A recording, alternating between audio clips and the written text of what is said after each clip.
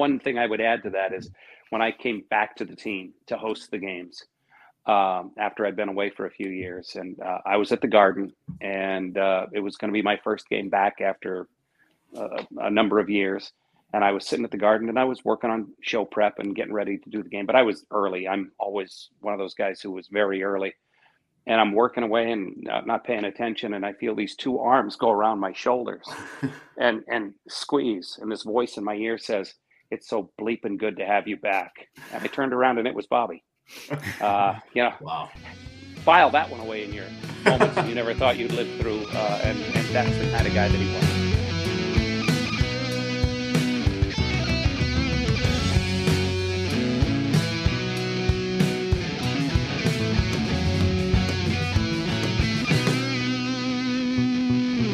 What's brewing, everybody? Welcome in for Chris Deere and Drew Johnson. My name is Cam Hasbrook, and this is episode 300 of the Brews and Bruins podcast. We're celebrating 4 years for this episode, and to do that tonight, we've got a very special guest.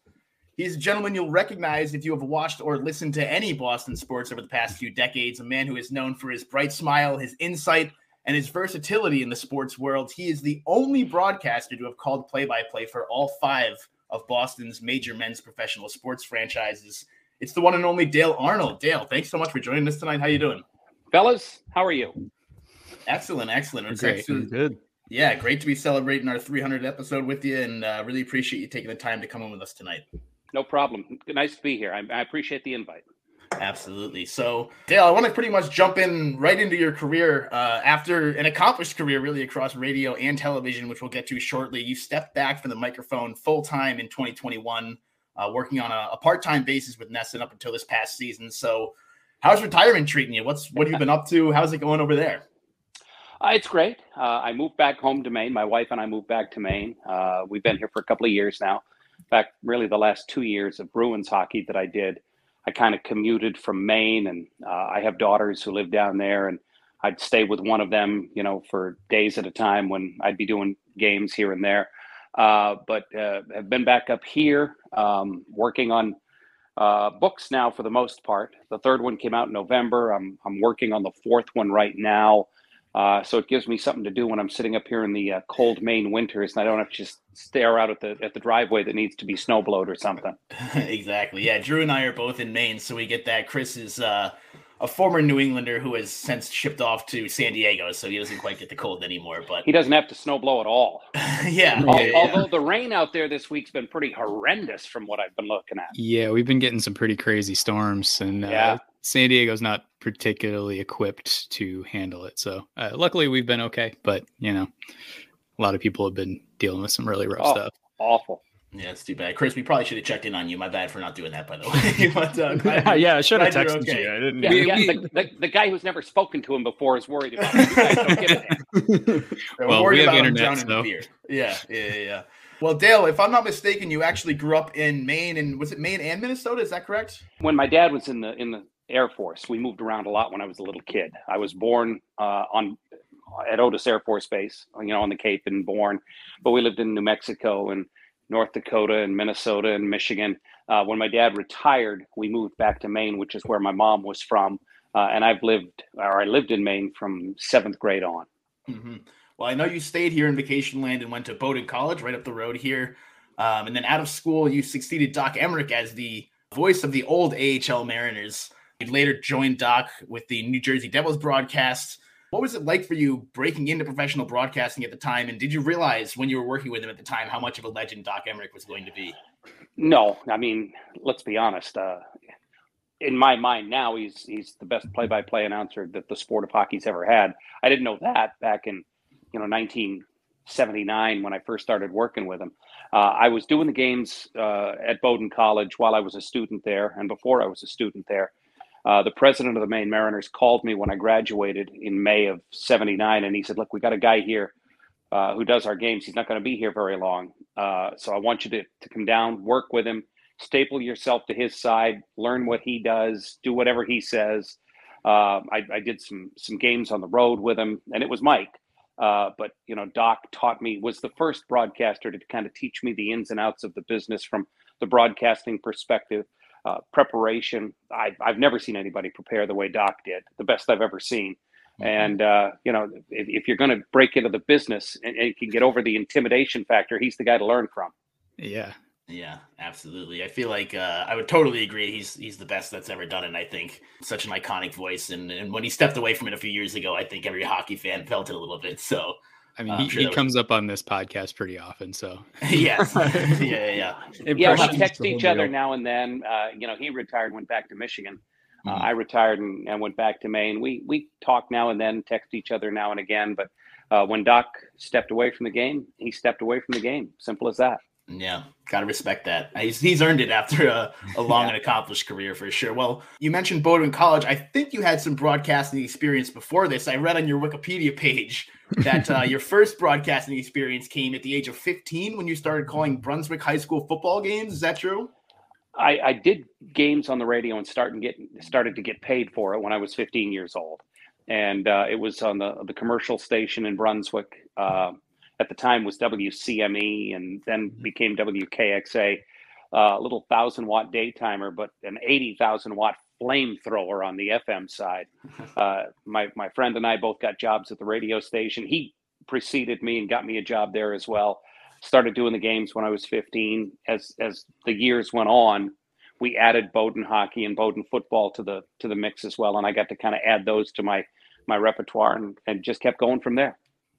Now, what was it about broadcasting at such a young age that really drew you to it? Were you always the dream, or were you, most broadcasters, at least that I know, always wanted to be a professional athlete and then, not quite as many spots. So was that your story as well? Yeah. Once I realized I wasn't going to become the center fielder for the Red Sox, I had to figure out another way that I could work in the sports field and, still be gainfully employed.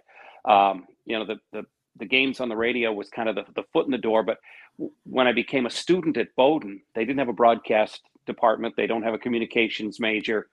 So I majored in psychology and minored in archaeology because I figured, there aren't that many play-by-play jobs out there, and I better have a backup plan. Luckily, plan A worked, and I was able to make a living in the business. But back then, mathematics would tell you that a kid who grew up, as the oldest of 5 kids in a mobile home in rural Maine, the chances of that guy working in the major leagues in any sport, let alone the National Hockey League, where all those Canadian franchises weren't going to employ me anyway. So the chances were mathematically it wasn't a very good idea to pursue it, but luckily it worked out. So what was the backup plan with the psychology and archaeology? I don't know. When Gord Kluzak got married in Greece, Ray Bork and Cleon Daskalakis and I all went over for Gordy's wedding. And we were there for a week. And I think I spent most of the week, other than Gord's wedding, touring the Acropolis and the Parthenon and Delphi. And I knew more about archaeological sites than any sports announcer on the planet. I don't know how I would have made a living in the archaeology field, psychology perhaps, but I don't know. I don't know what I'd have done. It worked out and I didn't have to worry about it, but I figured I better get a degree in something. Documentaries. You could have been in documentaries. Yeah, maybe. Exactly. I feel like Nesson missed an opportunity there with the archaeology. There could have been something cool, but they never asked. I was there. Luckily, it did end up working out for you, as we said, through high school into Bowdoin and then out with the Maine Mariners and eventually into New Jersey. You spent about 2 years in New Jersey before coming back to New England to start calling Patriots game, and eventually you would call New England home for the rest of your career. I want to talk about your time with the Bruins in a second, but first we do have to acknowledge the pretty remarkable achievement that we mentioned in the intro. You are the only broadcaster who has done play-by-play for all 5 of Boston's major men's professional sports franchises: the Bruins, the Red Sox, the Celtics, the Patriots, and the often overlooked New England Revolution. Go Revs. Not by me. Looking back on your career, how special is that for you to have done all of that and had an opportunity to play a small role in all of those different sports? Yeah, I think realistically, the Celtics, I almost feel like I cheated there because, I kind of did fill in a few times. I think I did a total of about 10 games, but it gave me the 5th sport. I did a full season of Revolution. I did 3 seasons of Patriots.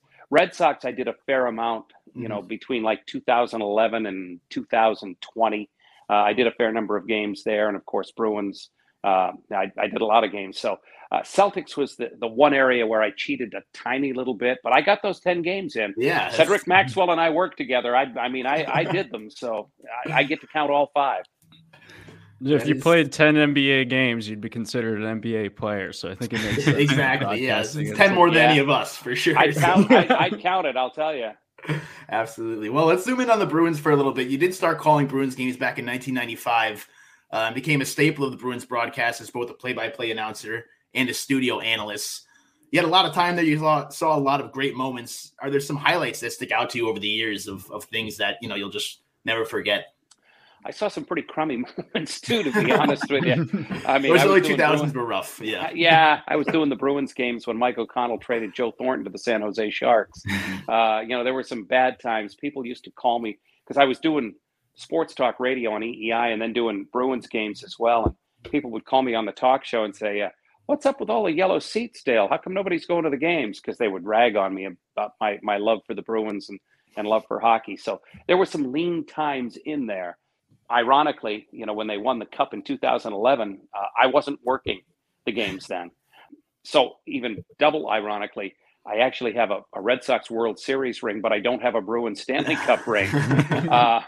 So I loved doing the play-by-play. I enjoyed the time the last few years when I got to host the games. I loved working with Billy and Barry and Andrew and some other guys who were mixed in there as well, but they were the primary analysts that I worked with.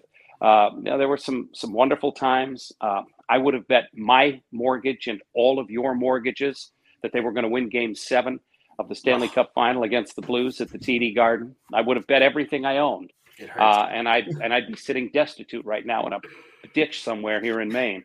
So there were some great times and some great things that I got to see. Some great people that I got to know. It's probably people even more than broadcast moments. To become friends with and know guys like Bobby Orr and Ray Bourque and Patrice Bergeron and Zdeno Chara and others. It was very special for me to be able to do that. Mm-hmm. Now, what's it like kind of like seeing behind the curtain for those guys? Like, obviously, they're all professional athletes. They have, kind of their own agendas as far as their career goes. What's it like to kind of peel back the curtain, maybe off camera, and get to know them a little bit better beyond just the typical hockey, get pucks deep, pucks to the net kind of thing? Well, what you realize very quickly is that they're pretty normal guys. Bobby Orr, in my opinion, is the greatest defenseman who ever played the game and one of the 3 best players who ever played the game. And yet, if you talk to him, if you're around him, you'd never know that. He's the most humble, down to earth, fun-loving, funny guy. Giving, everything I can say positive about him, I would continue to say throughout the course of this entire podcast. Raymond, the exact same way. Patrice, the exact same way.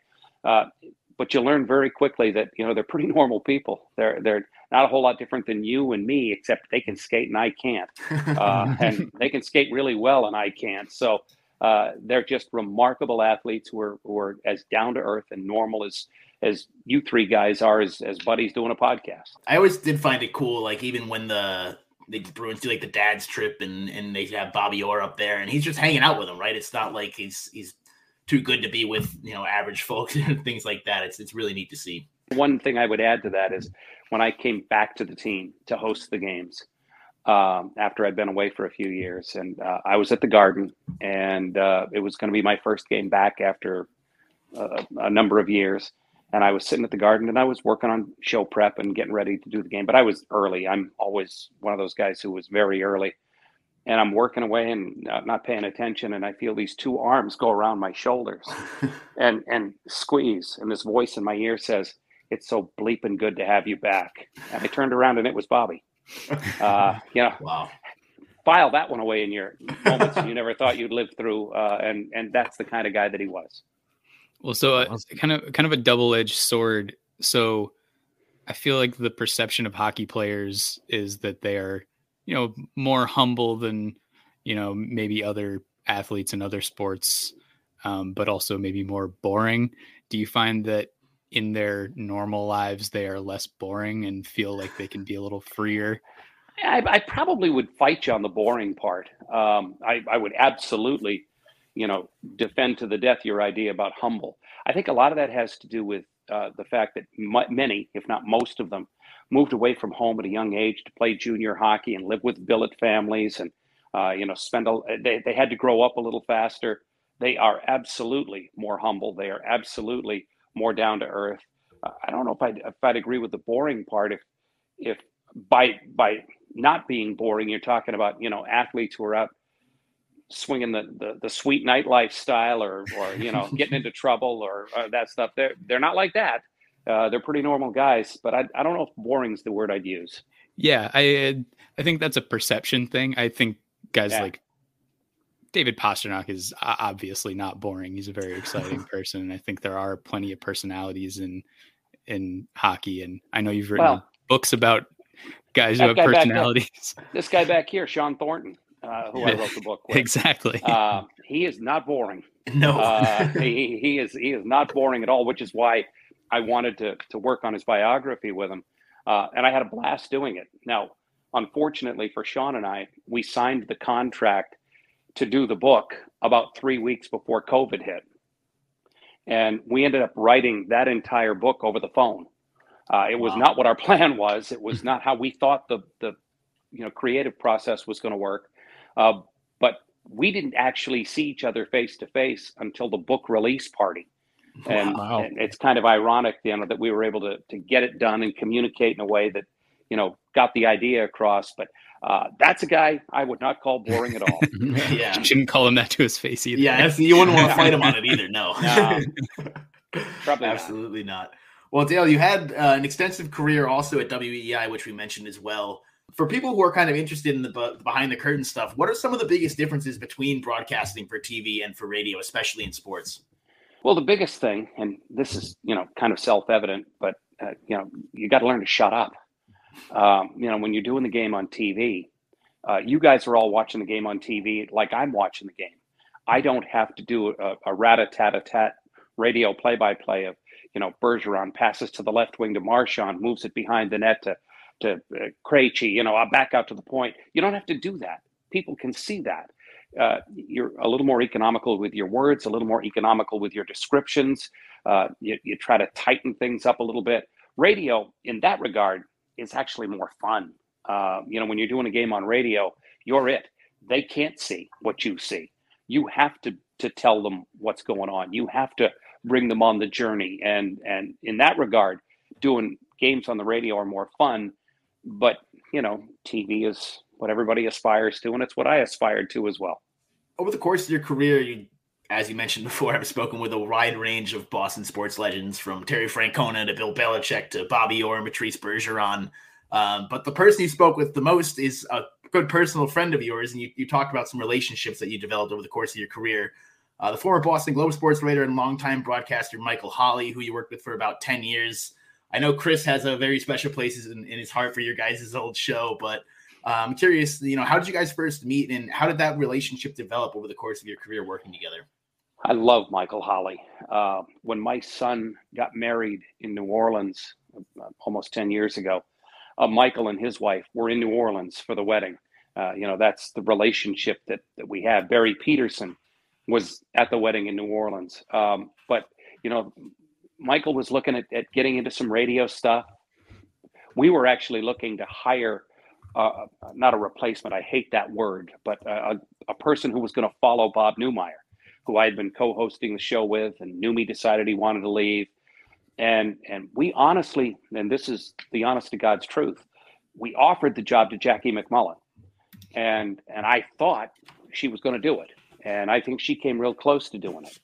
And ultimately, she decided she didn't want to make the time commitment to be away from her family and away from her kids at a time when, they were in high school and playing sports. And I understood completely.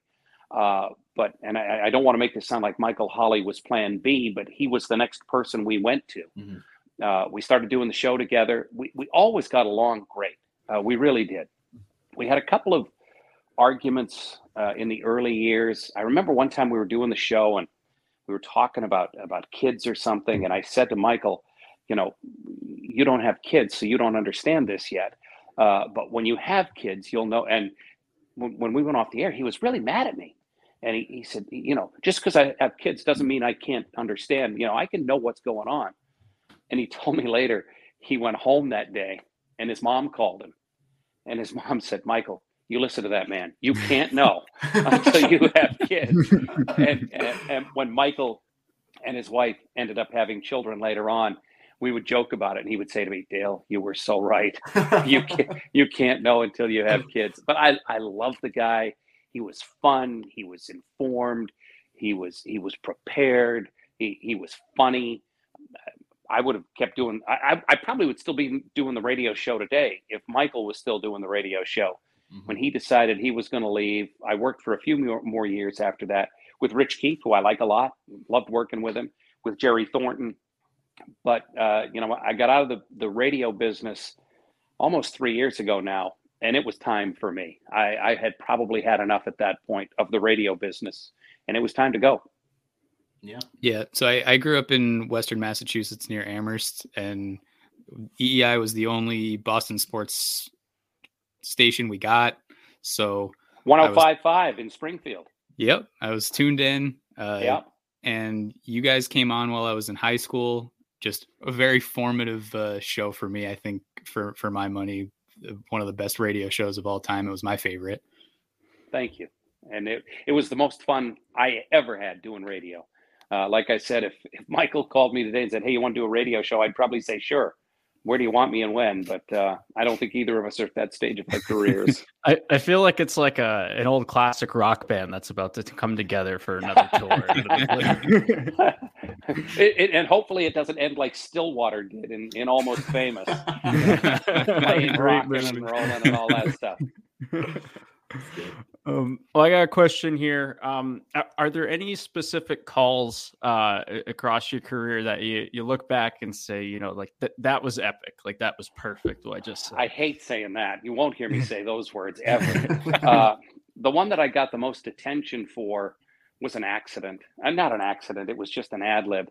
I was doing Patriots games. Doug Flutie was brought in, let's be honest, as a scab player. They were having trouble putting people in the seats, and they brought the local hero in, and they were then it was Schaefer Stadium, or maybe it was Foxborough by that time, but it was not, the beautiful place that they have now. And Flutie did this naked bootleg and ended up scoring this big touchdown late. I made the call of the game, and then the place is going nuts as much as that place could go nuts. And I said, "This place has gone icky baluki." And Gino Capoletti, who I was working with, looks over at me, and on the air, you could hear him say, "What?" And I just kept going, didn't think anything about it. NFL Films would take the radio calls of the local, broadcasters, and they would marry them up to NFL Films footage. And they did with this one. And it went viral, to use the term that you use now that you wouldn't have used then. And everybody heard it. Mm-hmm. And I remember the media writer, I think for the Herald, I think it was Jim Baker, who called me, and he said, what was this icky baluki thing? I said, "I don't know."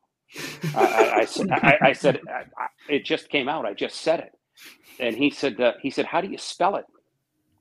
I said, "ICKEYBALOOKI." And he said, "Are you sure?" I said, "Jim, if I make them up, I can spell them any way I want." I have no idea where it came from. I have no idea why I said it. It was an accurate description of the atmosphere within the stadium at the time. It was just put a little differently than other people might have put it. But it was probably the play-by-play call that I was most famous for, and it was a fluke. I would put that right up there as far as ad libs go with Al Michaels doing the miracle call in 1980. No, not right the same. No. It is about as organic as it gets, though. Yep. We'll bring it back to Dale in just a minute, but first, a reminder that the Brews and Bruins podcast is sponsored by DraftKings. Looking for a super offer for Super Bowl 58? DraftKings Sportsbook has you covered. New customers can bet on the big game and turn $5 into $200 instantly in bonus bets. Download the DraftKings Sportsbook app now and use promo code THPN. New customers can bet $5 to get $200 instantly in bonus bets. Only on DraftKings Sportsbook, an official sports betting partner of Super Bowl 58. With promo code THPN, the crown is yours. Gambling problem? Call 1-800-GAMBLER or visit www.1800gambler.net. New York, call 877-8-HOPE-NY or text HOPE-NY 467-369. In Connecticut, help is available for problem gambling. Call 888-789-7777 or visit ccpg.org. Please play responsibly. On behalf of Boot Hill Casino and Resort in Kansas, 21 plus, age varies by jurisdiction, void in Ontario. Bonus bets expire 168 hours after issuance. See dkng.com/football for eligibility and deposit restrictions, terms, and responsible gaming resources. Dale, you mentioned your book earlier that you released back in November called Tough Guys, deep dive into hockey's enforcers, walking through the history of hockey's enforcers, profiling a couple of the hardest fighters across eras and sharing their stories. You mentioned also you've worked with Sean Thornton on his biography in the past. Obviously, there's a tie there. I'm curious, like, what's the inspiration for both books? And have you always been an enforcer guy, or, is that something that developed kind of as you got to know these players? Similar to my career. I was a very tough guy myself. Truthfully, you guys mentioned how hockey players are the easiest professional athletes to deal with. And you're right. Within the genre of hockey players, there's kind of a subset of hockey player, and they're the tough guys. And I find them the most down to earth, the easiest to deal with, often the best storytellers. Started in my minor league days. When I first started with the Maine Mariners, they were the Philadelphia Flyers' top affiliate, and they were built like a miniature Philadelphia Flyers, a miniature Broad Street Bullies, with guys like Dave Brown and Glenn Cochran and Jim Cunningham and Dave Hoyda, and I could go on and on and on. Archie Henderson and Mel Hewitt. And I got to know these guys. I came to admire them. I came to respect them and really appreciate, how they made a living. So when I was looking to write my third book, I thought, everybody talks to guys like, Patrice Bergeron and Sidney Crosby and Connor McDavid, but who talks to the tough guys? Who gives them a chance to tell their stories? So what I did was I devoted a chapter to each of these different people. The very first one that I talked to was Terry O'Reilly, because I said, how the hell am I going to write a book about tough guys and not have Terry O'Reilly? There was this great story. I called him and left a message, and he called me back and he said, Dale, I'm sorry I'm late. He said, I was out skating. And at the time he was 70 years old. He'd had his knees replaced and his hips and all this stuff. And so I had to ask him. I said, why? And he said, well, and he was laughing. He said, well, I kind of wanted to see if I still liked it. And I said, did you? He said, and he laughed again. He said, ask me tomorrow. Today, not so much. And yeah, he was the first one that I wrote about, but there were a bunch of others, some a lot less known than others. If you're writing a book about tough guys, it's easy to include Terry O'Reilly and Chris Nyland and Dave Brown and, some of those guys, but some lesser known guys. Archie Henderson was a minor league tough guy legend. Didn't play a lot in the National Hockey League, but in the minor leagues, he was something and fun to talk to. Bobby Robbins played, I think, 3 games for the Boston Bruins. But feels like more, but I'm sure it wasn't. It was like 3 or maybe 4 at the most. He played at UMass Lowell. They loved him there. He played in Providence, and Bobby Robbins was named to the all-time team for the Providence Bruins. It'll give you an idea of what the fans thought of this guy. And guys like PJ Stock and people like that who I got a chance to talk to and visit with and tell stories with and include them in the book. And I'm really happy with how it came out. I'm happy with how they were presented. I have freely admitted that as the years went on, I probably looked differently at the idea of fighting. We know now what we didn't know then. We didn't know about brain trauma. We didn't know about CTE. A guy would get knocked out and they'd give him some smelling salts and get back out there. Here you go. Probably not, the smartest thing to do. I probably look at fighting differently now. I don't think differently of the people who do it. My respect for those people is immense. But a guy like Bobby Robbins, who has been very forthright about, problems he thinks with CTE, he won't know that until he's dead. You can't diagnose it while you're alive, but certainly brain trauma. And in the book, he admitted sitting in his car with the gun in his hand and thinking about if it was time to just end things. And it's hard to have a conversation like that with a person and not rethink in your own head how much you enjoyed, calling. I loved calling fights. I mean, I had a blast calling fights. But a guy like PJ Stock, when he said to me, sometimes I'll wake up in the morning and I'll say to my wife, do I not remember things because I'm getting old? Or do I not remember things because I took too many shots to the head? You think about stuff like that when you talk to guys. Now, to a man, every single one of them said, I knew what I was in for. I knew what I signed up for. I'd do it again. I have no regrets. I am not complaining at all. But also to a man, they're kind of worried about what the long-term toll will be on their health. Thankfully, if you go talk to Terry O'Reilly tomorrow, you'll find him as sharp and funny and witty as he's ever been. And there was nobody who played the game harder than him. He just must have given out more than he received, I guess, over his career. Yeah. That is, and I was actually going to ask you that next, kind of leading out of that is whether, obviously there's been a lot of change in the game over the last 5 years, but let alone 10, 20, 30, a lot more speed, skill-based, less physical still. I mean, obviously the North American game is still a lot more physical than the European game, but I guess at a higher level, do you think there still is room in the game for the enforcer, or is it kind of a different version of that type of player now that you might see, or how do you feel about that? Yeah, there doesn't seem to be a spot for an enforcer, quote unquote. Mm-hmm. A guy who you park on the fourth line and trot out for 2 shifts a period. Even Sean Thornton changed that position, if you think about it. Oh, yeah. He was not that guy. The Bruins don't win the Stanley Cup in 2011 without the play of the Merlot line. And he was crucial and critical to them being good enough to win the Cup that year. He wasn't just a guy who could ply his trade with his fists. He was great at that. He could play the game. He surprised people with his skill and his hands most of the time. But a guy who, it would be a disservice, I guess, to name guys that we watched throughout the course of our careers, who, get parked over there on the end of the bench and somebody takes a hit and, okay, go over the boards, go take care of this. They really don't have that kind of guy anymore. You've got to be able to add something to the mix. You've got to be a penalty killer, or you've got to be a face-off guy, if that was the case. You've got to be able to do something besides go out and fight people. So the enforcer, as we grew up with it, or at least as I grew up with it, I'm a lot older than you guys, that really doesn't exist anymore. You had mentioned earlier that you're writing something now, right? Yeah. Any details or teaser or anything like that you can give us? I mean, I'll tell you this much. It's in format, it's similar to Tough Guys, in that it's a book with a bunch of individuals. Each person has their own chapter. And the difference is, where Tough Guys was obviously those guys. The new book is about coaches, and coaches mainly in the National Hockey League today. A couple of guys who aren't. I spent an hour and a half on the phone the other day with Scotty Bowman, and what a trip that was.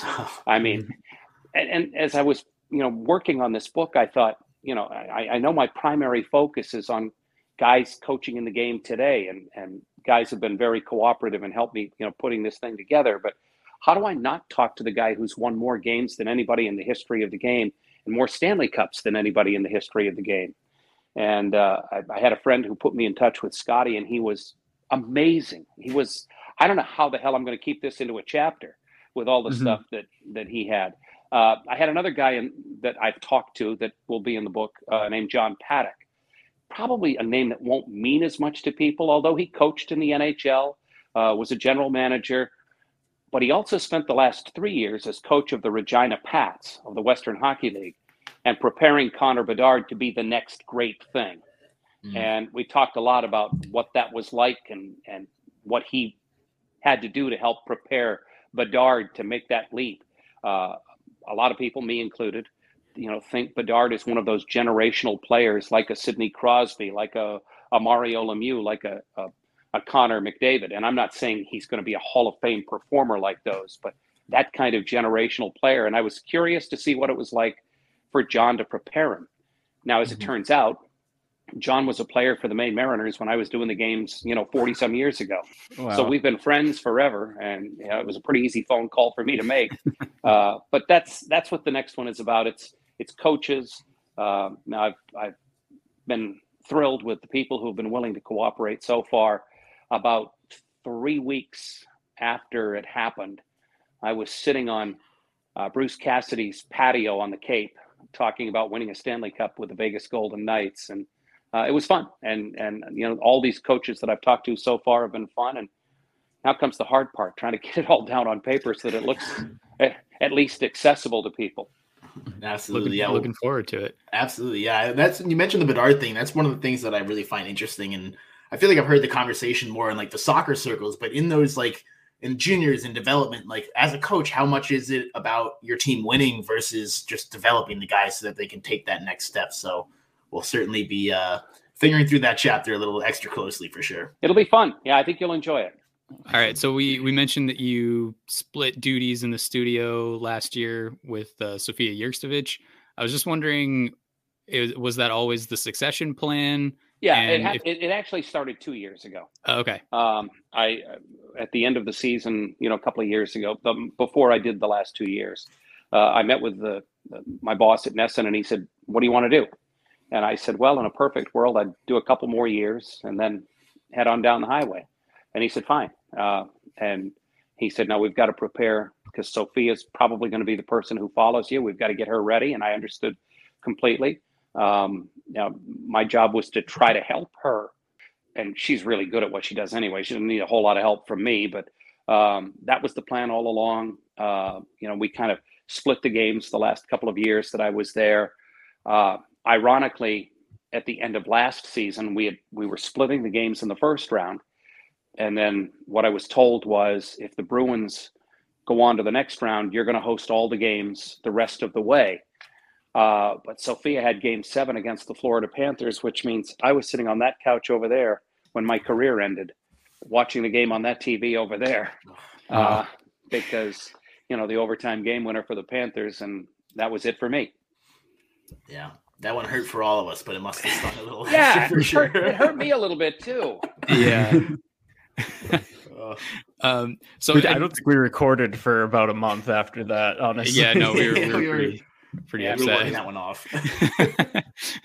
So, I mean, mentioning that, does it feel like the pressure is off a little this season because of, you don't have that one last ride for Patrice Bergeron and David Krejci going on. You don't have the pressure of kind of chasing this regular season record, or does it feel like the pressure is on doubly because you don't want another first round exit? It's a great question because let's be honest, I'm not putting words in your mouth, but I'm going to admit this for myself. I thought without Bergeron, without Krejci, that there was going to be a dip for this team this year. And there hasn't been. Maybe, Jim Montgomery deserves more credit than I think. I think that the goaltending has certainly been the key to the team's success so far this year. You've got 2 top flight first string goaltenders, and there have been many nights when they've kind of saved the bacon. I don't want to say they're playing with house money because that's unfair. They have surprised people with how good they've been this year. At least in my opinion, they've surprised people. There weren't many preseason prognostications that had the Bruins as the top team in the East at the All-Star break, and they were. And they are. Last night was awful. I mean, just a horrific, performance against Calgary. But for the most part, they've still got some veteran leadership. I think Brad Marchand has done an incredible job getting the C after Patrice had it. As I said, they've got great goaltending, and they've got some players. Charlie Coyle has stepped up in a huge way this season for this team. So I don't want to say they're playing with house money. That would be unfair. But I think, maybe the pressure's off a little bit for this team. Yeah, I like that. Charlie Coyle has basically been Patrice Bergeron offensively, obviously not defensively, but he's been pretty good defensively as well.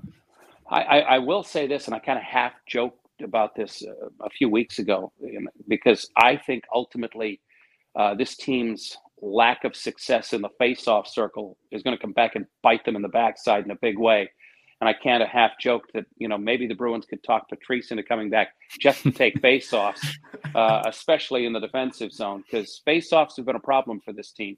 Yeah. And both Krejci and Bergeron were great at it. So that's an area that I think they're going to have to try to improve. My guess is if Don Sweeney makes a move at the trade deadline, it may be a name that's not going to jump out at people, but take a look at that person's face-off numbers, and you may get an idea of why he made the move that he makes. Yeah, and face-offs are super important, especially with, a team that's been losing in overtime a lot.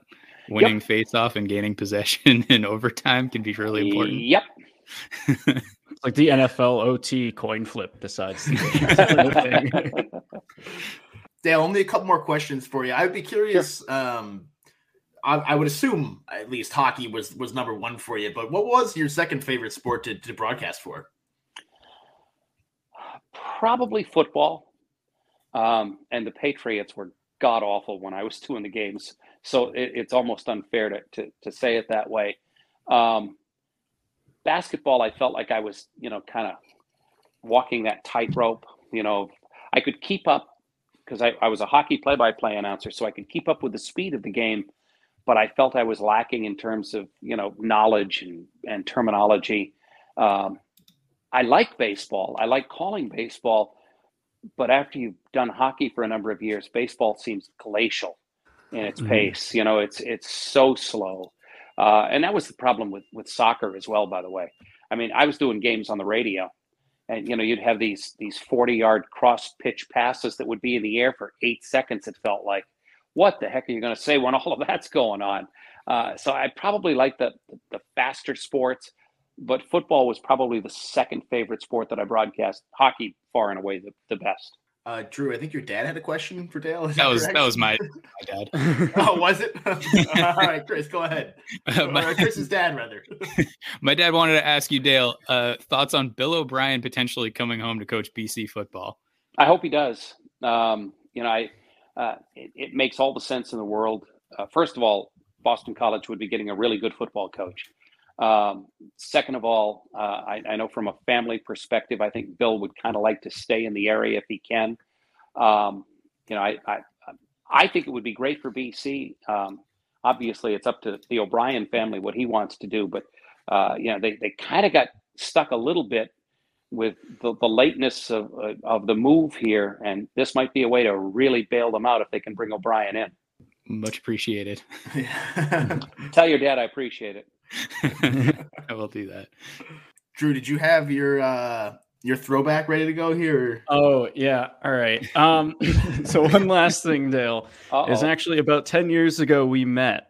And you were kind enough to take a photo with my cousin and I at a Bruins game. I think you guys had just wrapped up one of the intermission portions, and I wanted to share this photo because let me see. Yeah, I gotta find the button to hit share screen. But I think the key to this photo is you said, "Let's go over here. The lighting will be great." Oh, so we were outside the studio then. Yeah, it was just outside. Yeah. And I take it the lighting wasn't great, so I can tell where this is going. Yeah. Let's see. Here I was trying to be a nice guy, and I have a feeling I screwed you guys. So this is blown up with about 5 Instagram filters at the time to brighten it. Well, I'm on the right there. Really you can't even see me. Yeah, no, I look great. You look awful. So I think it's a good photo. I think we're good to go. No, I think it's great. It's Drew, you should have just taken the hat off. That's the only problem. Yeah, that seems to be the issue. Well, sorry. I was trying to be a nice guy, and I failed. Well, you're a nice guy now. Yes, absolutely. Dale, last question for you. Do you think the Bruins have enough to make a run this year, seriously? Or do you think they might still be a piece short and maybe they have relied on the goaltending a little bit too much? They may be a piece short still. It's funny, the whole goaltending thing, because I think Jim Montgomery was on the verge of playing both goaltenders in the Stanley Cup playoffs last year, and alternating like they do during the regular season. One of the coaches who I talked to for the book, and I don't want to give stuff away and I won't say which, but this coach said, we're on the verge of having that happen in the National Hockey League. And he said the Bruins may be the team that do it because they've got 2 goaltenders who are that good. It just feels like they don't quite have enough yet. And that's not a knock on what I've seen, because they've performed remarkably. Their special teams have been good, not great, but good.